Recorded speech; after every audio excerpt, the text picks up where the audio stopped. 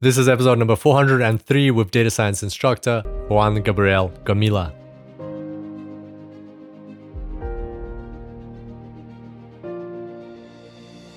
Welcome to the Super Data Science Podcast. My name is Kirill Eremenko, data science coach and lifestyle entrepreneur.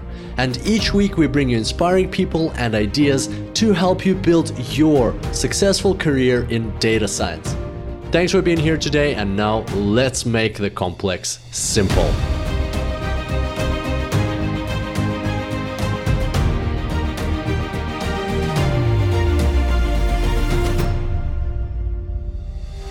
Welcome back to the Super Data Science Podcast, everybody. Super pumped to have you back here on the show. Today we've got a very special guest, Juan Gabriel Gomila, who is not just a data science instructor, he's also an associate professor in the space of data science at a university in Mallorca, Spain. Juan Gabriel had an amazing story of his own of getting into data science. He started out by studying forensics, chemistry and medicine, and then moved into mathematics, moved into becoming a developer, moved into data science, and then also became an instructor and an associate professor. So very interesting story, and you will hear about his story. It'll probably inspire you to continue and explore your own story even further. And also, Juan Gabriel is very passionate about the gaming industry. He is a certified Unity certified instructor, so he actually teaches companies how to properly use Unity products and make the most out of them. So he brings a unique combination to his career of data science and the gaming world. And in this case, in this podcast, you'll actually hear a case study that he will share of data science being applied in the world of gaming. So if you're passionate about gaming, you will find this interesting, and you'll see how maybe you can apply your data science skills in the world of gaming. Also, we'll be talking about gamification in data science itself. You'll see how you can apply principles of gamification in your data science career, whether it's for yourself to learn better, faster, or whether it's in your presentations to help engage your audience. We'll talk about teaching data science, and we'll talk about the future of data science. All in all, we've got a very exciting podcast coming up for you. Get ready to be energized, and without further ado, I bring to you Juan Gabriel Gomila.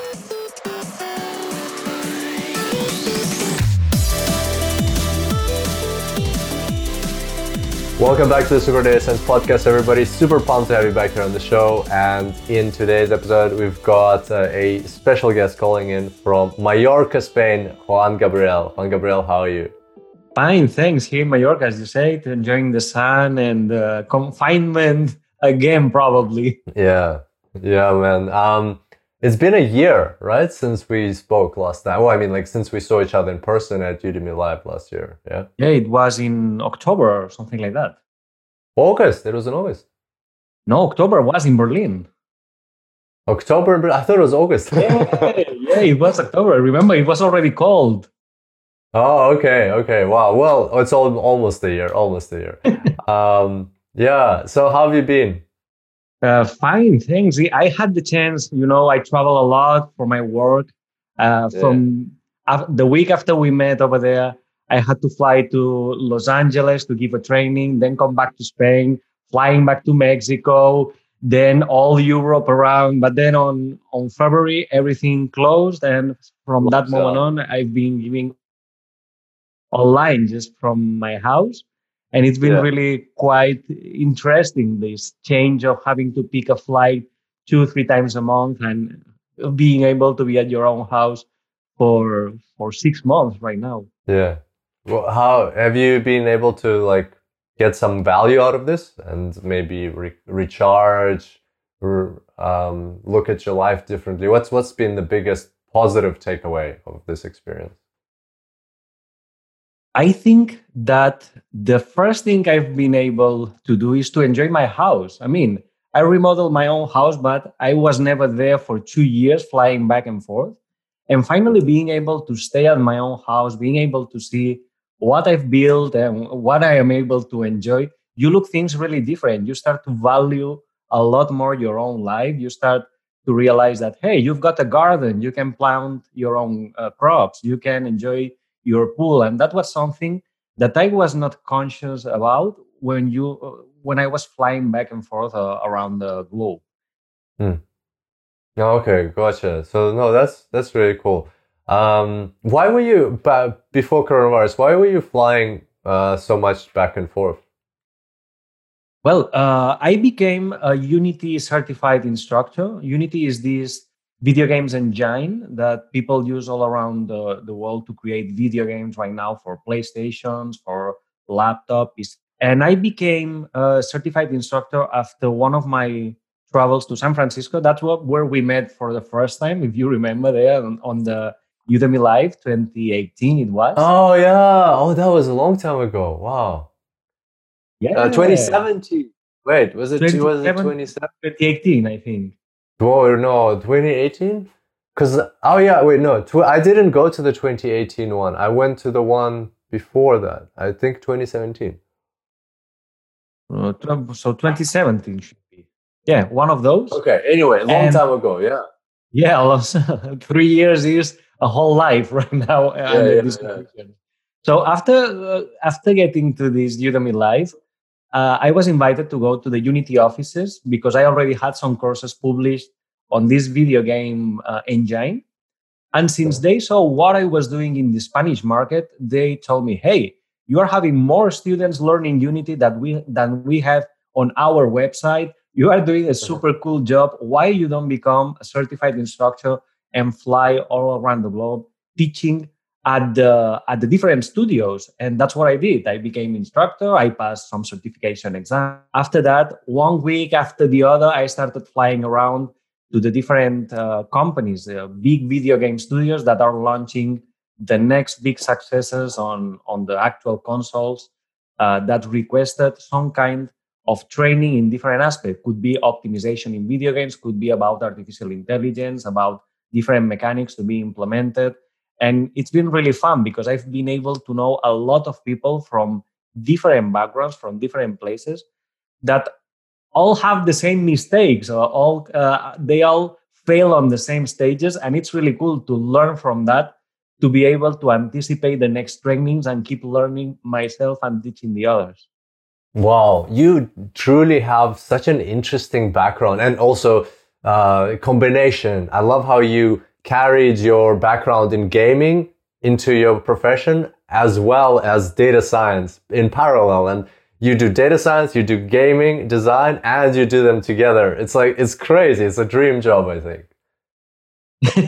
Yeah, I remember when I started my first job here at the Spanish video game company, that I thought that was the job of my life. I mean, playing video games, learning about that, recreating your own world, playing to be God, designing your own rules on that scenario, and tweaking the randomness using machine learning algorithms. It was like the job of my dreams. And after I quit, I started doing it at a big scale, doing consultancy for other studios or giving trainings on behalf of Unity. It's been super cool because you see how this job is so big. It has so different aspects you can focus on that you don't know what you will have to do on the next one due to the different aspects you can focus. No, that's incredible. I hope you're enjoying this episode. We'll get back to it after this quick break. And the Confident Data Skills Edition 2 is out. This is the second edition of the book I published in 2018. Some time has passed since then. A lot of things have changed in the space of artificial intelligence and data science. If you're not familiar with the book, then it helps develop an understanding of all of the main data science algorithms and the data science process on an intuitive level. So no code, no complex mathematics, just intuitive explanations of the algorithms and useful practical examples and case studies. This book will be extremely helpful for you if you're starting out or if you're looking to cement in that intuitive feeling for the algorithms as you progress through your career. Specifically, you will learn about decision trees, random forests, k-nearest neighbors, naive Bayes, logistic regression, k-means clustering, hierarchical clustering, reinforcement learning, upper confidence bound, and Thompson sampling. And in this second edition, I also added robotic process automation, computer vision, natural language processing, reinforcement learning and deep learning, and neural networks. Plus, of course, you will learn extremely valuable skills for your career, such as ethics and AI, presentation skills, data science interview tips, and much more. So if you want to get a grip and really cement in your intuitive understanding of this field, then this is the book for you. And you can get it on Amazon already today. It's called Confident Data Skills Edition 2, and it's a purple book. So enjoy, and let's get back to the podcast. So tell us, let's start from the beginning. How did you get into, how did your career go? I think this would be a really cool case study for our listeners in terms of absolutely from any path you can get into data science. And yours was, as I understand, from a developer to a game designer to a data scientist to instructor. So tell us a bit about that. That is a really interesting story.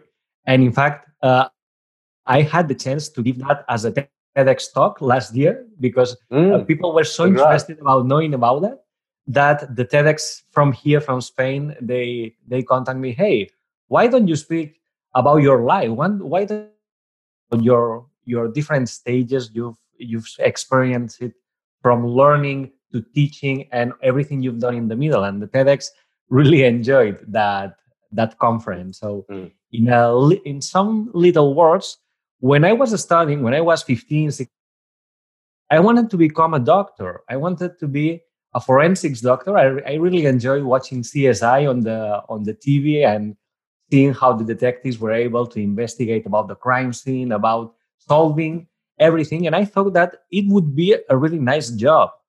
But when I had to take the biology subject at the last year at the college, I had a really bad teacher, a teacher that came to the class.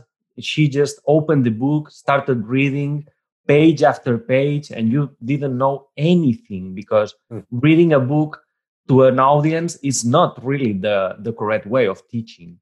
So in that case, I quit that subject and I chose maths ampliation. So I just took some different subjects about mathematics that I would be able to see at the university the next year. And I enjoyed so much about mathematics, then I decided to do a maths degree. And that was a quick switch from biology, medicine to mathematics. That was the first one. Okay? From that on, I started learning about mathematics. I finished my degree. I got an internship to go to Paris. But I had my girlfriend here in Mallorca. So I had to decide between going to Paris or staying here with my ex-girlfriend right now. So I quit it. I decided not to take that internship, just to let it go, come back to Mallorca, and decided to look for anything to do. In that case, there was only one master here available on my island. That was the master in teaching education, to become a teacher in that case. And that's where I made the second switch from mathematician to teacher about teaching about anything, isn't it? But I saw that requires a lot of courage, right? Like completely changing your life for the second time. Yes, because I was just 23 years old, and this scholarship was super huge. They paid me for a whole year in France, in Paris. They paid for all the expenses I could have for getting into the university and all that stuff. Everything was paid. But yeah, it takes some consideration to let it go and decide to come back to Mallorca. It was not an easy decision, but at that moment I thought that the girl was worth it. So that's what I did back in 2011. Yes. So I come back here, I do this master in teaching education, and I see that education is still using a blackboard and a chalk and all that stuff instead of using new technologies. So I thought, okay, all the students have a smartphone. They use it a lot. It was when WhatsApp started being really between people of 12, 13, 15 years old. And I thought, okay, why don't I create an application, a mobile application, in order to learn So that's what I did. I created small applications teaching, about statistics, about the typical balls falling down and creating the bell curve, about solving a linear system equations, something like that. And the first day I go to class and I say to my students, hey, you can take out your smartphones and use that application to learn that. They watch me with some weird eyes. No, you want to take our smartphones. You are tricking us. That's not what you want. Yes, you can take that out. So it was such a success. Everybody learning with their smartphones instead of paper and a pencil, that I realized that there was a lot of room for improvement, both in education and integration. So I decided to keep creating applications and some video games, launch it to the App Store, and have my first salary in that case. I was working from home. I was earning some money from my applications, but there were people that didn't understand about that, and they were my parents. My parents were already around the 60s. They don't have a smartphone. And when they saw that I was working from the couch of my house, they thought, I don't know, that I was doing some drugs or selling some bad things around the neighborhood in order to earn some money. So they told me, hey, do a curriculum, send the CV, look for some job. Don't work from the coach. That's not legal or something like that. So that's what I did. I created a CV. There was a company in Mallorca that was really famous with just 12 people. It was creating video games and it was being some success. And that's what I did. I went, just left a CV on their table. They called me for an interview the next day. And they asked me, how many years have you been doing that? Have you been creating mobile applications and video games? And I told them, years. It's been 3 months. You're hired. The next day I was hired. Oh. Wow. That was my first. So just because they saw what you can do. Yeah, they thought that, you need to have a lot of background in order to do that. But no, you just were needed to investigate a lot, to learn about new technology, to learn about new ways of applying things. Yeah, I have the background in mathematics for sure. And I already know a little bit about programming, about computer science. But it was just a way of putting things together in order to be able to create these first projects I did. For sure, right now I see at those and I see that I could have done really better if I had the knowledge I have right now. But for the company, it was more than enough to hire this 24 years old boy to be one of the next developers of the company. But the inflection point comes here because I was hired as a developer because I was creating mobile applications and video games. But the first day of my job, they saw that I was a mathematician. And they tell me, hey, you are a mathematician. We have a lot of data that we have been collecting for the last year or so. Will you be able to investigate a little bit about this data and see if there's margin for an improvement or doing anything to become more successful on that? And I told them, okay, let me some days. Back in 2012, there weren't the knowledge we have nowadays about machine learning algorithms and all that kind of stuff. Everybody was using Excel. Imagine yourself doing big data with just an Excel, you doing some linear regressions, even trying to fit some data, replace some missing data and all that stuff. And during 3 months, I invested a lot of time creating a dashboard that was able to get the data from the database, prepare everything to show to the bosses and to the investors, and even looking some points where we could be better. For instance, creating clustering for our users. When you work on free-to-play video games, the biggest problem is how to convert a free user to a payer user. So over there, we did some segmentation, some clustering about the different kind of segments that we were able to find on the patterns of the gameplay of the players. And the company was able to grow monetization 10 times. So if it was doing $1,000 per month, it was doing $10,000. After just 3 months, we were able to grow from 12 people to more than 40 people. And nowadays, it's still one of the biggest video game company here in Spain. So you can see that how I switched from developer to analytics in just one company in that case. Wow. So, and that thanks to data science. That is where I first saw what data science was, how I did have to know about the field I had to analyze. I had the mathematics, I had the computer science techniques, I know how to code, but I didn't know about the field. So I started investigating a lot about gaming. I started to see that all the companies don't share their data, don't share their findings. And that's okay because, well, that's the key for their success. But that was also the key for me to be able to teach that in the future. I saw that there was a lot of room for improvement, that there was a lot of misknowledge about the techniques, about how to do things. And that's where I started to create my first blog. It was really old in that case. But I started posting about how to analyze outliers, how to do some simple KPIs arrangement, how to collect some data and transform into valuable data. And that was interesting because a lot of companies from here, from Europe, start writing to me. I remember the first time that I get contact to go to London to give a conference about data, and that companies like Square Enix or King.com or all that, those big companies just looked to my blog and what I was posting because nobody did that before.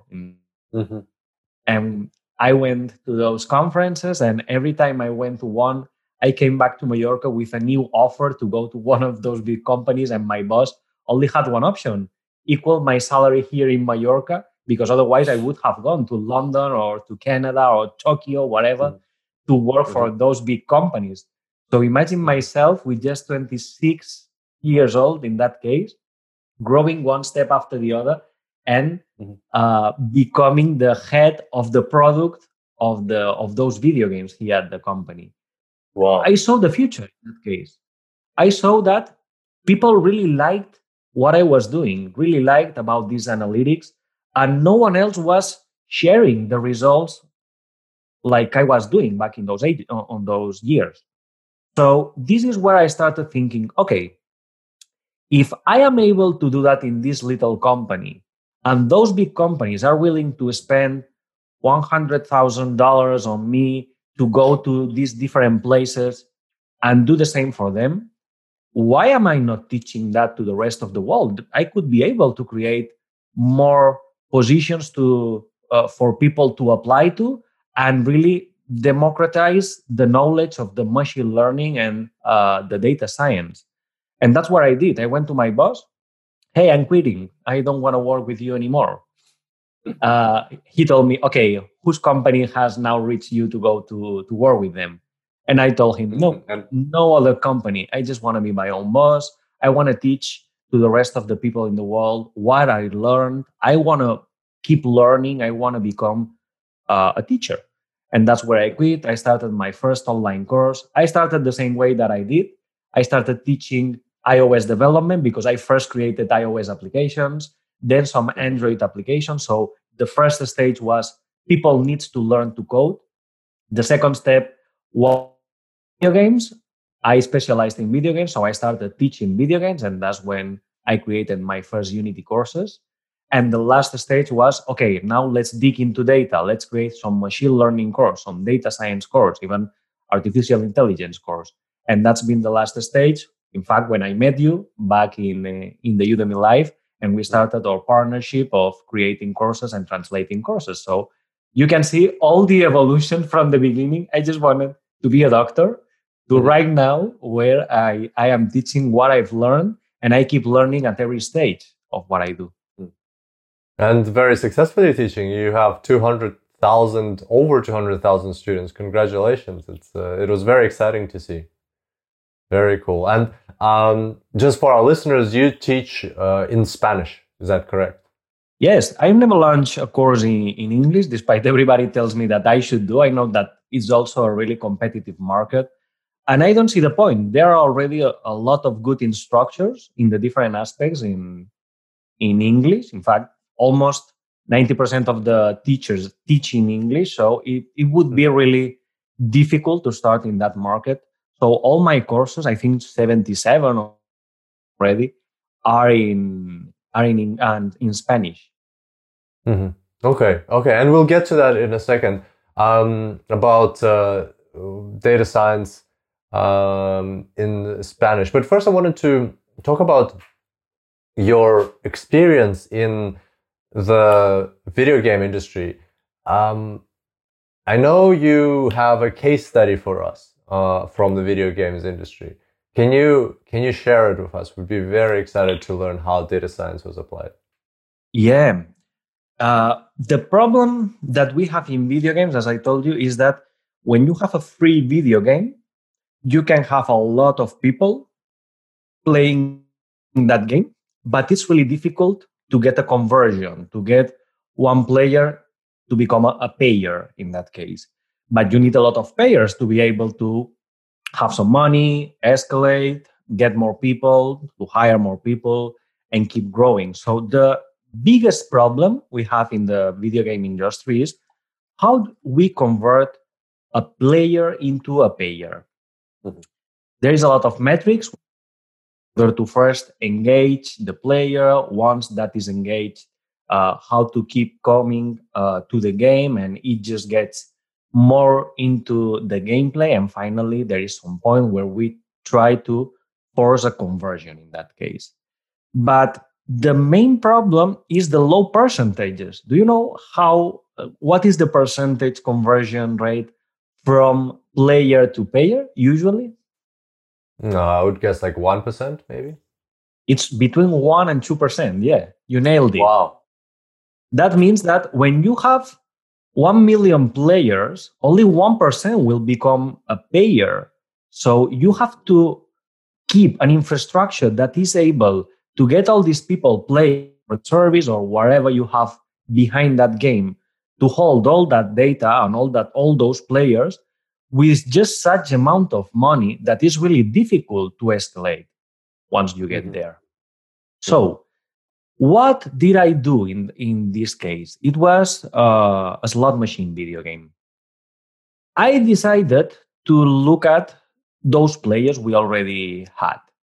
And in that case, not all the players behave the same way. For instance, some of them are more willing to share because they are social players. They want to share with their friends on Facebook, on Twitter, on wherever. So they are really potential viralizers. They will probably not pay for anything on your game, but they are your best marketing team because you can give some free experience to those guys if they share to their social accounts. So this is really good to have more people without having to invest more money on your video game. So this is one kind of behavior we like to detect on the video game. The second one is those that are really engaged to your game. They are super engaged. They've been playing for months, but not paying for anything. So you need to detect those kind of behaviors in order to trick that conversion. They've been using a lot. So what is the best way of dealing with that? It depends on what are they really their intrinsic needs. What is the shift they need to do to become a payer?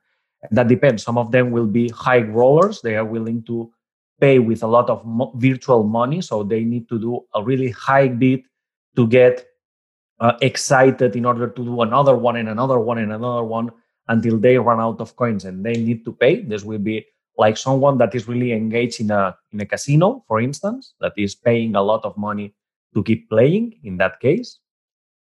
And some others will be different. Some of them will need little personalization. For instance, being able to write in the chat, but change the color of their characters. That is really interesting for people that like to write or like to share content. And finally, there is one special case of people that is willing to look for a lot of things to get money for free. And those are the special cases for advertisements.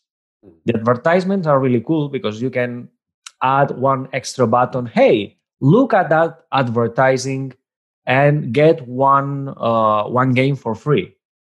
And this is really cool because when you try to put everything together, when you try to segment all your players into the different behaviors, and each behavior is given what it expects, you multiply your conversion a lot. You don't expect to have money just by the old-fashioned way, this 1-2%. But now you start having money from different places, from the advertisements, from these free people that is inviting more people, so you grow your database a lot, and from the high rollers that want to invest finally on your game because you are giving them what they expect. So this is super interesting because it's a problem of machine learning. You have to do some big clustering. After that, you need to decide what event is really useful for that and what is not. And after that, you have to create some automatization and even some neural networks that are able to feed the data almost daily in order to see exactly what is the best approach for each group. Okay, very interesting. So you did you already know these 4 different groups and then you applied machine learning, or did you use clustering to discover these groups? That's the trick. Now I'm talking from my perspective, so I know that this group exists. But back on the analysis, I had no clue how many groups there would be. And even if I would be able to give them a name or a label, that's why we did a clustering. Otherwise, probably a classification tree or random forest or something would have worked if I already had those labels. But back in 2014 or 2015, we didn't have a clue how many groups there would be. In fact, when I use this technique with other different video games, I face that there is not 4 groups. There are 5 or 6 or 7.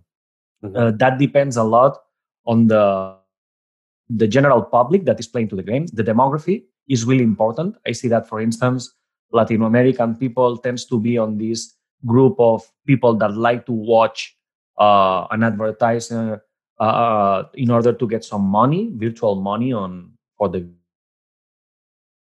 And United States or even England is more willing to go to the last stage, is where the high rollers live. And that means that this 1-2% grows to 2-3%, not more than that. But you are doubling the money that you are earning, and you are dividing by half the odds of losing a payer. So imagine that this 1% generates the 80-90% of your whole money for the company. It's like having a poker hand. If you lose one of the hands, you are screwed in that case. So the bigger it is, this percentage, and the more able you are to average where the money comes from, the better odds in order to the company for success. And I've seen people that invest a lot of money in video games. Just one guy paying $20,000 a month because he's super engaged to a video game. That's insane. Wow. But that is your poker hand. You lose that guy, you lose $20,000. It's a lot. Very interesting. So effectively, by making some of these adjustments with clustering and machine learning techniques, you're able to double the amount of money that is spent and reduce the probability of losing a customer by 2. That's huge. Those are huge results. Yes, and even if we don't talk about money and we talk about the engagement, you would be also surprised of how many people just download the game and just do one game without and leaves the game. What's the percentage, do you think? Probably quite high, maybe like 50%. 50%, 50, 60%. of people, even up to 80%, just open the game, does one game, and then leave. So you can see that the potential group of people to monetize goes down with just a few minutes of gameplay. What does it mean? Mm-hmm. It means that it's a long tail distribution, and the bigger it is the tail, the more chances to monetize them. So what would you do as a data science in order to increase that tail? Well, I would somehow focus on increasing engagement. At the first stage, the bigger the engagement is at the first stage, the slower the tail will go after some amount of time. So the critical stage is the first game, even if there is a second game. How we do that?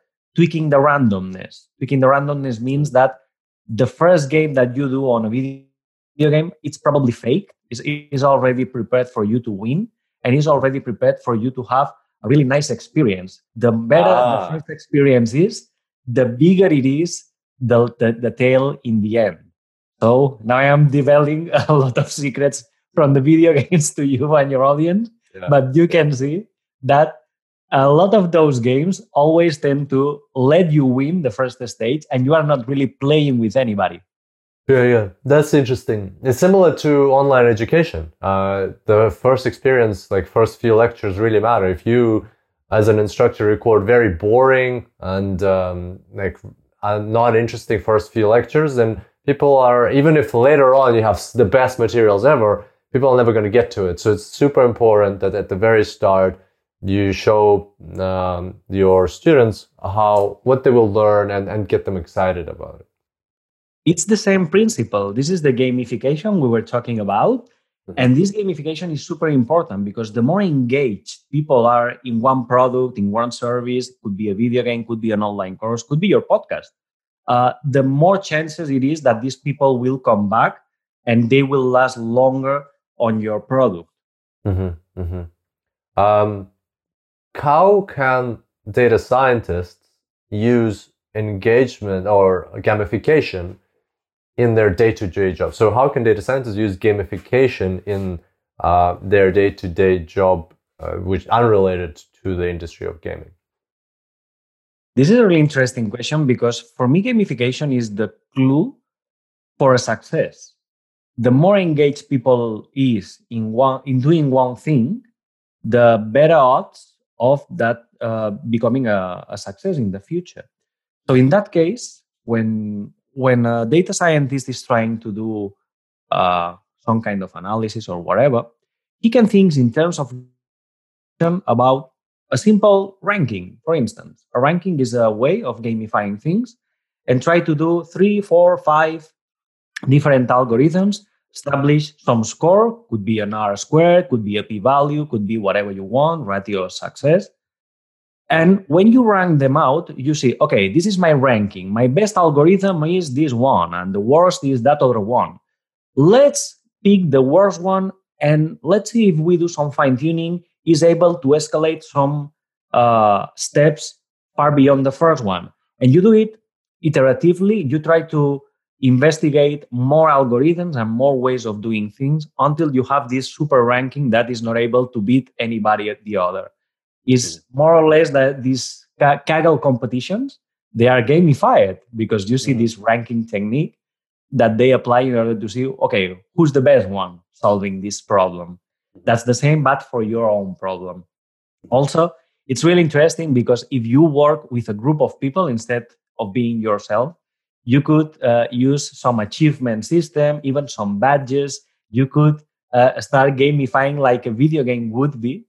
And that is super interesting because you try to always be the other one or get this achievement or get this badge that you don't have by thinking out of the box. Mm-hmm. The problem I see in data science is that when you are able to do 3, 4, 5 algorithms, you try to solve everything with those algorithms without investigating further out of them.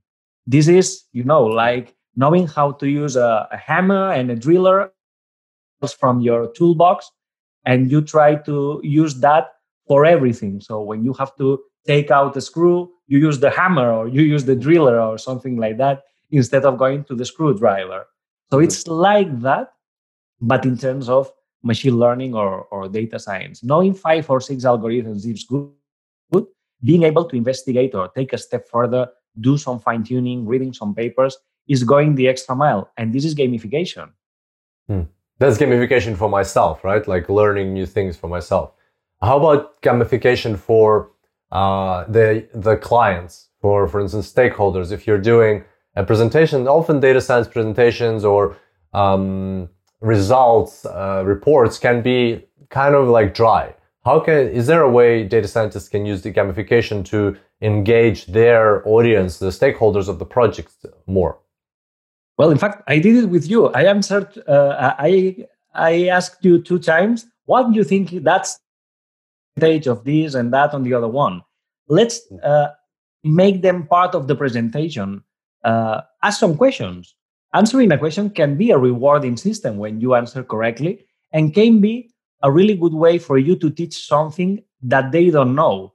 The typical problem when you deal with a client is the language of the client and the language of the data science is not the same. They are thinking some things and you are thinking any way different. No, it's that tell me what you want and I will show you what you really want. It's a different language. So doing that during a presentation, okay, what do you think is this ratio? Or what do you think is the best algorithm? Or between these 3 game profilers, which one do you think generates more money? The people that pay or the people that watch this advertisement? This is a communication. You are not lecturing, you are teaching. So this is important because this communication helps a lot on the engagement or on the gamification of the situation. That's just one example. There could be a lot more. That's very interesting. I realize now when you asked me, like, how many do you think percentage of people convert from players to payers? Right. So that's an example of gamification. Indeed, it makes me more engaged in the conversation. You do it a lot when you create your courses. You try to anticipate the student to what will happen. Okay, this is what we have right now. What do you think will happen? The client will purchase, will drop out, will become a video watcher, advertiser watcher. You try to anticipate when you do your courses, or I do mine. So we do it so naturally that we are not really conscious of what's happening behind that. But that's what it is. We are creating a gamification experience in teaching as well. Gotcha. Speaking of teaching, you not only teach on Udemy, you also teach at the university, right? You're an associate professor. Tell us a bit about that. How did you get into becoming teaching at uni? That's interesting because at the same moment I quit my job and I started teaching online, I got a call from a teacher at the university. Hey, there is one option for you to come back to the university. There is some linear algebra classes that you could give. It's not a lot of time, just 4 hours per week. If you're interested of coming back to the university, think that when I quit the master in Paris, I lose all the opportunities to come back to the university. I was able to go to that master because this university here was able to get me this scholarship to go over there because of my notes or my behaviors or whatever. But they helped me on that. When I left this master, I break all kind of relationship with this university. Yeah, they must have been quite upset. Yeah, they were, because I was supposed to come back from this master, teach them what I've learned in Paris and all that stuff. It breaks out when I come back for a girl. So they call me, hey, there is this opportunity. Okay, let's try that. 4 hours per week. It's not a lot. Let's see how it goes. And it was really related with my online teaching that I was starting back in 2015. And I think that it's the best I've done, because when you teach online, it's like, doing this podcast and not seeing you, not seeing your face, not seeing your reaction. And it's really cold. You don't know what the other one is doing. Could be sleeping, could be looking at their mobile phone. I don't know what they are doing when they take one of my online courses. But when I teach at the university and I see all the faces, I am able to see, okay, now am I boring? all the audience. So let's make a change, or this is not the correct way of doing things. This is too complicated. Let's make it simple. And this is the best feedback I've had for the last 5 years, because by watching the different phases year after year, despite I am teaching the same subject, I am able to improve it, to tweak it, and even get best results year after year. Wow, that's really cool. And I think anybody can replicate that in their career. When you're presenting to people, whether it's live in the real world or virtually, now with the situation we're in, try to observe that feedback, or even record ask someone to record the presentation. Of course, ask permission from the people in the audience, but if it's possible, record it and then watch it later and see how you sound, how people react, and all these things. It's very powerful, as you say, to analyze yourself, not just to present and okay, it's done, but actually go through the painful experience of listening and watching yourself and understanding where you can do better. Yeah, it gets you a really nice way to watch of what you do, what are your gestures, how you move your hands, how you move yourself, how you position yourself. If you are becoming lazy and you start to getting one side or the other or whatever, it helps you improve your position talking in public. And it also helps you to become a better teacher. I always say that I don't teach for the smartest one. I teach on the other side for the dumbest one. So if the one that has a lot of more difficulties to learn is able to learn, all the others will also be able to learn. If you teach for the smartest one, only this guy and the smarter on the room will follow you. All the other ones are lost. It's like this gamification experience we were talking in video games. This long tail is aimed to improve the first experience in order to improve the tail. The same thing happens when you teach. The first moment you go into the class, the first topics you teach are the ones that will decide if you engage this audience or they will drop out. So the final goal is for they to pass your subject or for you to teach linear algebra, calculus, machine learning, data science, whatever. But it's these first moments and this first experience that you need to be aware of, because otherwise you will lose them during all the path. Okay, that's very interesting. And speaking of students and learning, what's the difference for someone learning data science at a university versus online? What are your comments on the two? You're in a unique position that you teach in both cases, right? So do you think online education will take over university education with time, or is there a place for both? Right now, in fact, due to the coronavirus thing, I see it more clearly than before. What is the purpose of having a university right now? To expand one paper that says Juan Gabriel has a mathematics degree or has this teaching education master, whatever. Is the whole purpose of having a university, this paper. Because the best teachers are not on a university, are outside the world with their experiences, and they can share their knowledge through online courses, for instance. So what I'm facing right now? I use my same online courses in the teaching of the university. For instance, I teach at the Master of Data Science here in Mallorca, and I use our machine learning from A to Z in Spanish. That's the topics we cover for my subject.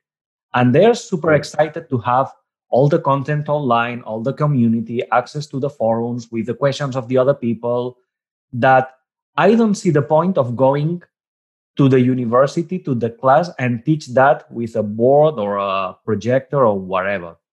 So what I think is that the university will be the only way we will have to expand some official papers that says you have this master or this other thing.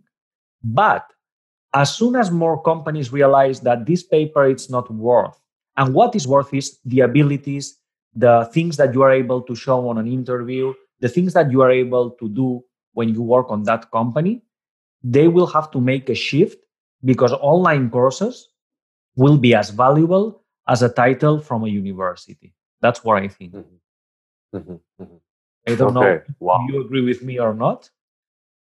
I like your thinking. I think the universities have a lot of reputation behind them, a lot of brand recognition, and they can use that in a hybrid model. For instance, a university could partner up with a company that already does online education, and the university could look through the education, and if they're happy with everything it is, they could put their stamp behind it and create these hybrid models where I think the sooner universities start realizing this and getting into it, like those universities that start first will really expand, because why not, right? Like, why not learn online and get the certificate of approval from, I don't know, Harvard or the University of Mallorca or somewhere else? Like that's the two birds with one stone. Yes. The only problem is that universities are really conservative and they want to have their own teachers, they want to have their own materials, their own brand, as you say. And I think it will take a lot of time in that case. I think that this coronavirus will make a change in the education, because right now, probably 2020, 2021, 2022 will have to adapt to an online education. And there will be two ways of doing that. You have to create your own materials from scratch, despite you don't have the confidence to talk on a camera, or you don't have access to this kind of way of teaching, or you are not able to do that. Or go to some materials that are already created by someone around the earth and use those materials. You could have access to the best recordings of Kirill or the best recordings from a teacher of Harvard or something like that with just one click away. And I think that's the way to go. As you said, if you already have these materials, if it was a book, you wouldn't write again your book. You would recommend that book that has already the materials. I think that with online courses or videos already recorded would be like that in the future. Or at least I hope that it is like that, because it's the natural way of expanding. If there is already good materials, why to reinvent the wheel twice? Mm-hmm. Yeah, absolutely. Agree. Let's talk a bit about the data science world in the English-speaking world versus in the Spanish-speaking world.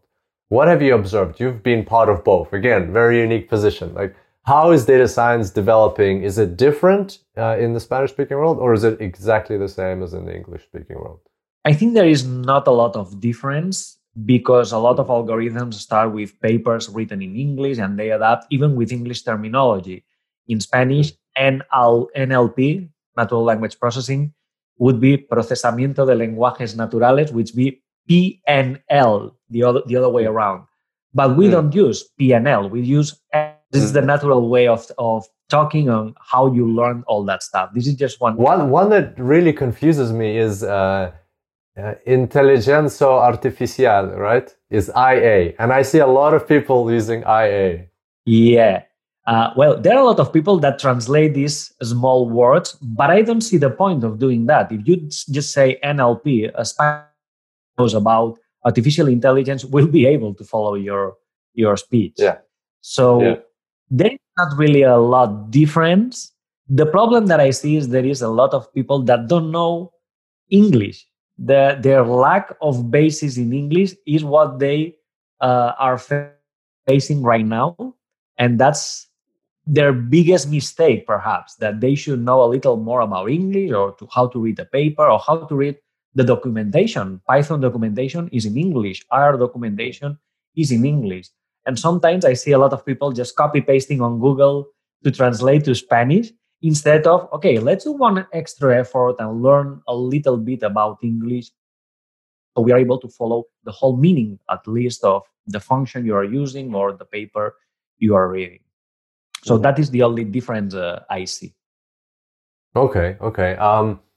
And how about in terms of students? So you have 200,000 students on Udemy.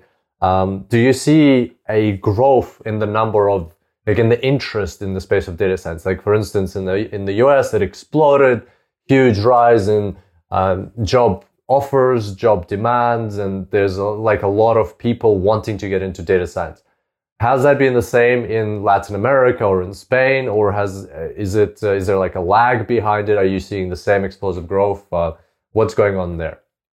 I think it's 2-3 years behind. So this explosion has just begun 1 year ago, more or less. But the point here is that data science is a general word for so many different things that in Spanish it's even wider, because it could be a marketing director just doing some Excels and he could call himself data scientist in that case. So it's so general, at least at their first stages, that talking about data science is, just talking about using Excel in that case, or using technology. Okay. So in this case, I think that we are really behind the English market in that case. But I also see that month after month, a lot of people is asking about this. What's the difference between machine learning, artificial intelligence, data science, even learning mathematics? Because I always say that mathematics is really important to know what you're doing. The biggest problems I see with people that is taking machine learning or data science courses without the basics. I don't say that you will need a degree in mathematics, but it's important to know the basics. The biggest problem I see is that they don't know about the elementary things that apply one technique to some pieces of data, and they have singular matrix problem. Okay, what's happening? What I did wrong? The problem is that you don't think about the data you have. Probably you have multicollinearity or any kind of problem behind that. But since you don't know what that means, it's just applying some recipe without knowing the ingredients you have. Is it? So that is the problem I see, that a lot of people want to go into data science, want to go into machine learning, but they want to go the fast way around instead of having all the basics that then you will have. Even I face people that, hey, I don't know how to code. May I take your artificial intelligence course? The answer is no, for sure. You need to code. Or else it's like trying to learn Japanese without having the basics, or trying to write a book in Japanese without knowing the language. Yeah. Okay. Very, very cool. And so you're seeing that in the Spanish market that people rush into data science like that. Yeah. And day after day, I see it more, because I see a lot of people follow me on LinkedIn, and a lot of people that says data science in blah, blah, blah, data science in that company, in the other. But when you take a look at that, you see that it's people that never did an analysis, or at least they don't share anything about data, or they don't follow any website where they publish something about data analytics. So that's interesting, because you call yourself data science, or your position in the company is data science because someone at human resources told you so. But you later on, you don't do data science. You just do an Excel compilation, or you just grab data from a database and you put it on a file. That's it. End of story. So I see that this is a really misused word in the Spanish market, at least. I think that's kind of like a consequence of that. The boom is just happening now, and a lot of people still don't understand what it means. And I think with time, even in the English market, it still requires time for it to become more formalized and clear.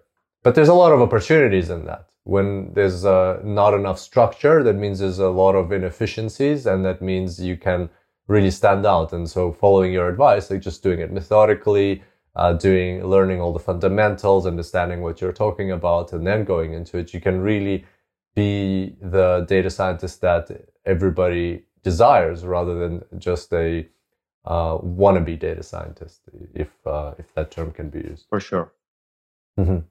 Sounds good. Well, Juan Gabriel, I can't believe how fast this hour flew by. It's already been an hour.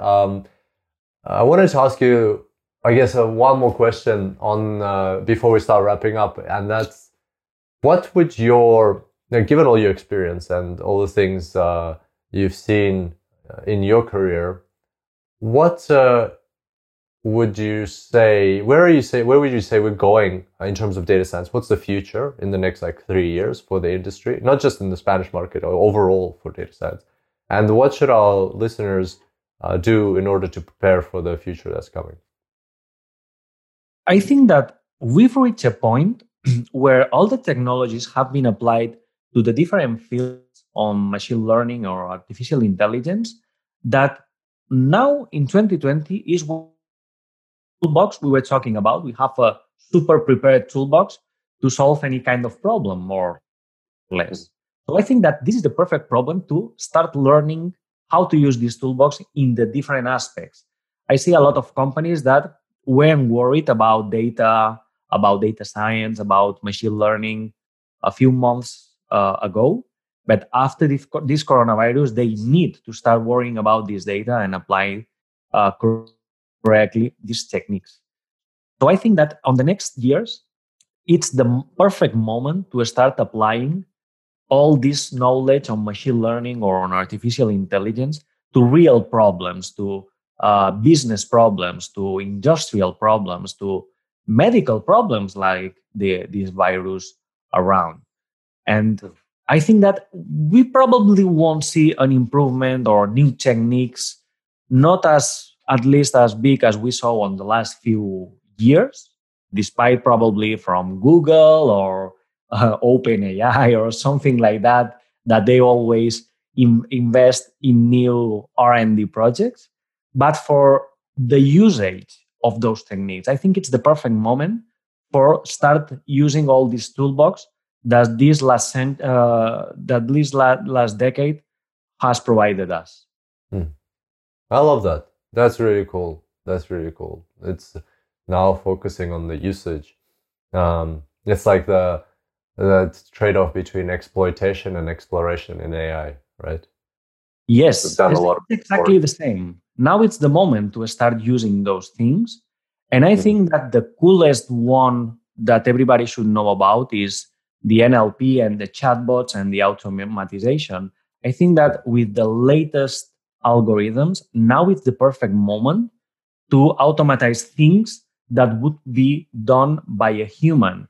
And I'm talking really big on that. Here in Spain, for instance, the taxes are still done manually. There is one person reviewing everything. Okay, this is an expense, this is not, this can go this way, this can go the other one. Well, now is the moment to start relying of this difficult job and also a human error job with automatization on the AI side. And I think that creating chatbots, creating automatic answering, even for us on online learning, having the possibility to answer automatically a question by looking for all the previous question or even the transcription of our own video would be interesting. For instance, yourself on the podcast. What Juan Gabriel thinks about the future of data science? Asking one question like that, and one bot being able to prompt to the exact moment where we talked about those things. I think that is the perfect moment because we have the technology, we have the knowledge. Now is the moment to use that for something useful. And I think that's the perfect place for somebody to start into the world of the artificial intelligence or the data science. That's absolutely right. Yeah, so very, very interesting. There's lots of cool things, lots of scary things that can be done with NLP, right? I heard of a story where this was just not even NLP, this was like a proper deep fake with NLP and video when somebody in Canada called like an accounting department of a company and it was the CEO calling. I don't remember if it was a video or just phone call. And they said to pay $200,000 to an account and they moved the money and it was actually not the CEO calling. It was like a fake image. So there's good things and bad things that can be done, right? Yeah. Last week I was reading also about, I think it was Jordan from your team that sent me one link about how an artificial intelligence wrote a whole post and it was marked as the hacker of the decade, the hack of the decade, because they thought that it was a real new, but it was absolutely a fake news generated by some NLP using this GPT-3 that is so powerful right now. Fake news. Yeah. Wow. GPT-3, yeah. Cool. Okay. Well, let's see how it goes, right? Let's see where this all takes us. Will be interesting. Yeah, but well, this is, it's like the change of this century, probably. Back in the 19th century, when they started discovering the shift from the steam machine, later on the electricity, all that stuff, relied of a lot of work and created new kinds of position. Mm-hmm. That is what will happen. Why would you have a lot of people reviewing, the taxes one by one? Or why would you have a lot of people answering one by one if we can automatize these things with artificial intelligence or machine learning? For sure, those people will have to learn new things, probably management of those techniques or fine-tuning of the parameters behind those algorithms. They have to switch from one job to the other. It doesn't mean that we are taking these people out without any kind of job. No, that means that their job should evolve like all these algorithms are evolving during the last years. Mm-hmm, mm-hmm. Yeah, no, absolutely. It's just a question of speed. Like before with electricity and steam engine, the speed was not as high. You could change your job and have time to learn. Now it's just going to happen so fast. Will people have time to learn and requalify for new jobs? But just also jobs lasted for 35, 40 years, 50 years working on the same position for a person is a lot of time. Right now, there is no person working more than 3, 4, 5 years, even on the same position, because the position changes, the company, or even the technology. The technology changes so fast that we have to be updated the more than we can. Mm-hmm. Absolutely. Okay. Well, Juan Gabriel, thank you so much. Before we wrap up, where's the best places to find you for our listeners? They can find me on LinkedIn. It's Juan Gabriel Gomila Salas. It's in Spanish. It's easy to recognize me. And also on my website, froggames.es, where they can find everything we've talked about. They have my TED Talk. They have all the online courses, even the learning paths for the different careers, like video games, like machine learning, data science, even mathematics. And for sure, if they want to follow my travels, I know that I don't travel right now, but my possible future travels, I post a lot about the different places I go. Facebook, Twitter, or Instagram is the perfect places to find me. Again, look for Juan Gabriel Gomila, and it's easy to find. Awesome. Fantastic. And one last question. What's a book? I know you wanted to recommend several books. So what are the books you'd like to recommend? Yeah, they got really related with the story I told you about how I started and all those stuff. And there is one for each kind of topic we covered. The first one is called Heads First Data Analysis. It's a really old book from 2020. It was 2009 from Michael Milton. It's super cool because it shows you about the basic knowledge you need to know to start on data science. It starts doing, a simple linear regression. Then the story goes on, but this regression has an outlier. So the next month, the model is not accurate and you need to learn how to identify outliers. When you have that, you start learning new things. And it's super cool because it's a whole story from a guy that is learning data science from their beginning, doing a simple linear regression, to the end, presenting the final job to the boss and becoming a successful data scientist. It's super easy to read. And this is one that changed my perspective from mathematician to data scientist. The second one, I think that you recommended that also, is called The Lean Startup.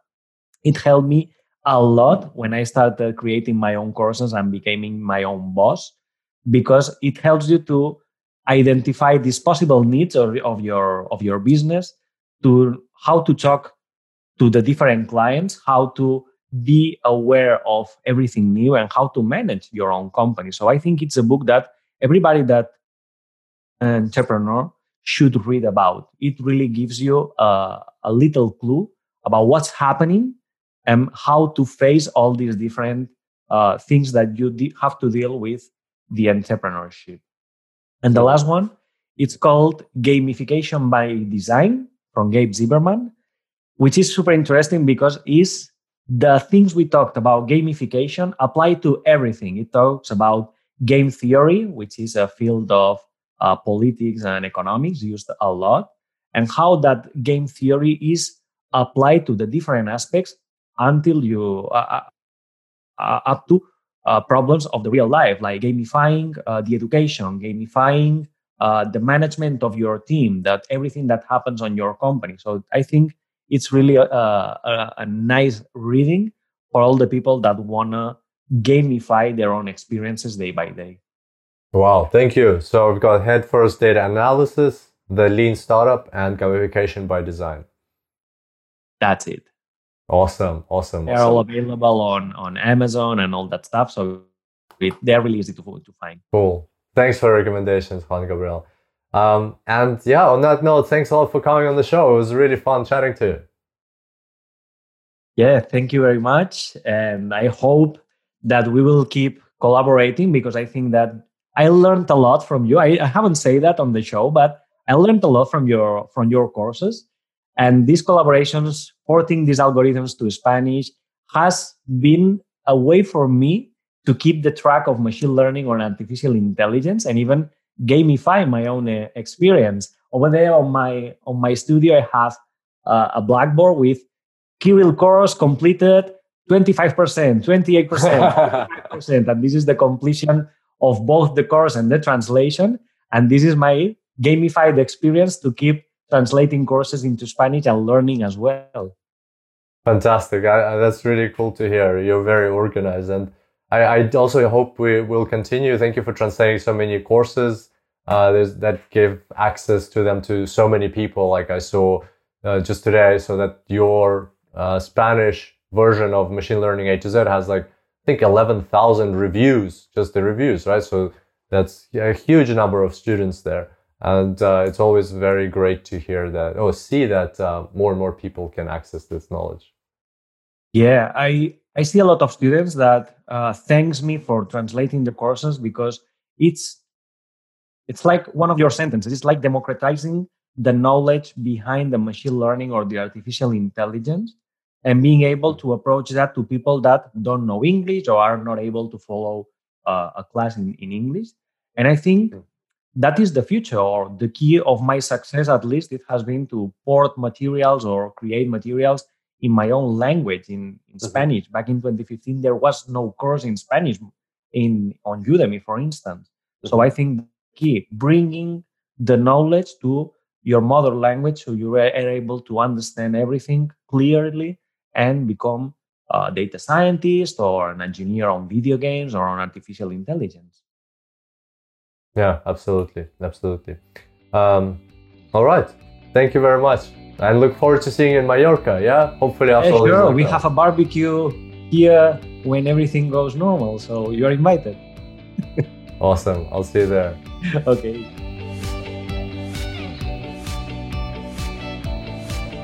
So there you have it, ladies and gentlemen. That was Juan Gabriel Gomila. Hope you enjoyed this conversation. You got energized from it.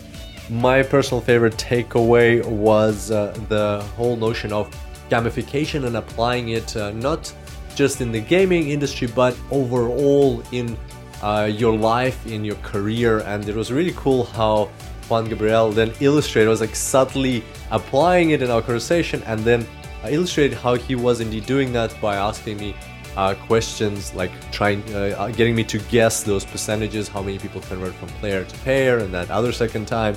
That really helped kept me engaged, and that's a way you can also help people be more engaged in your presentations.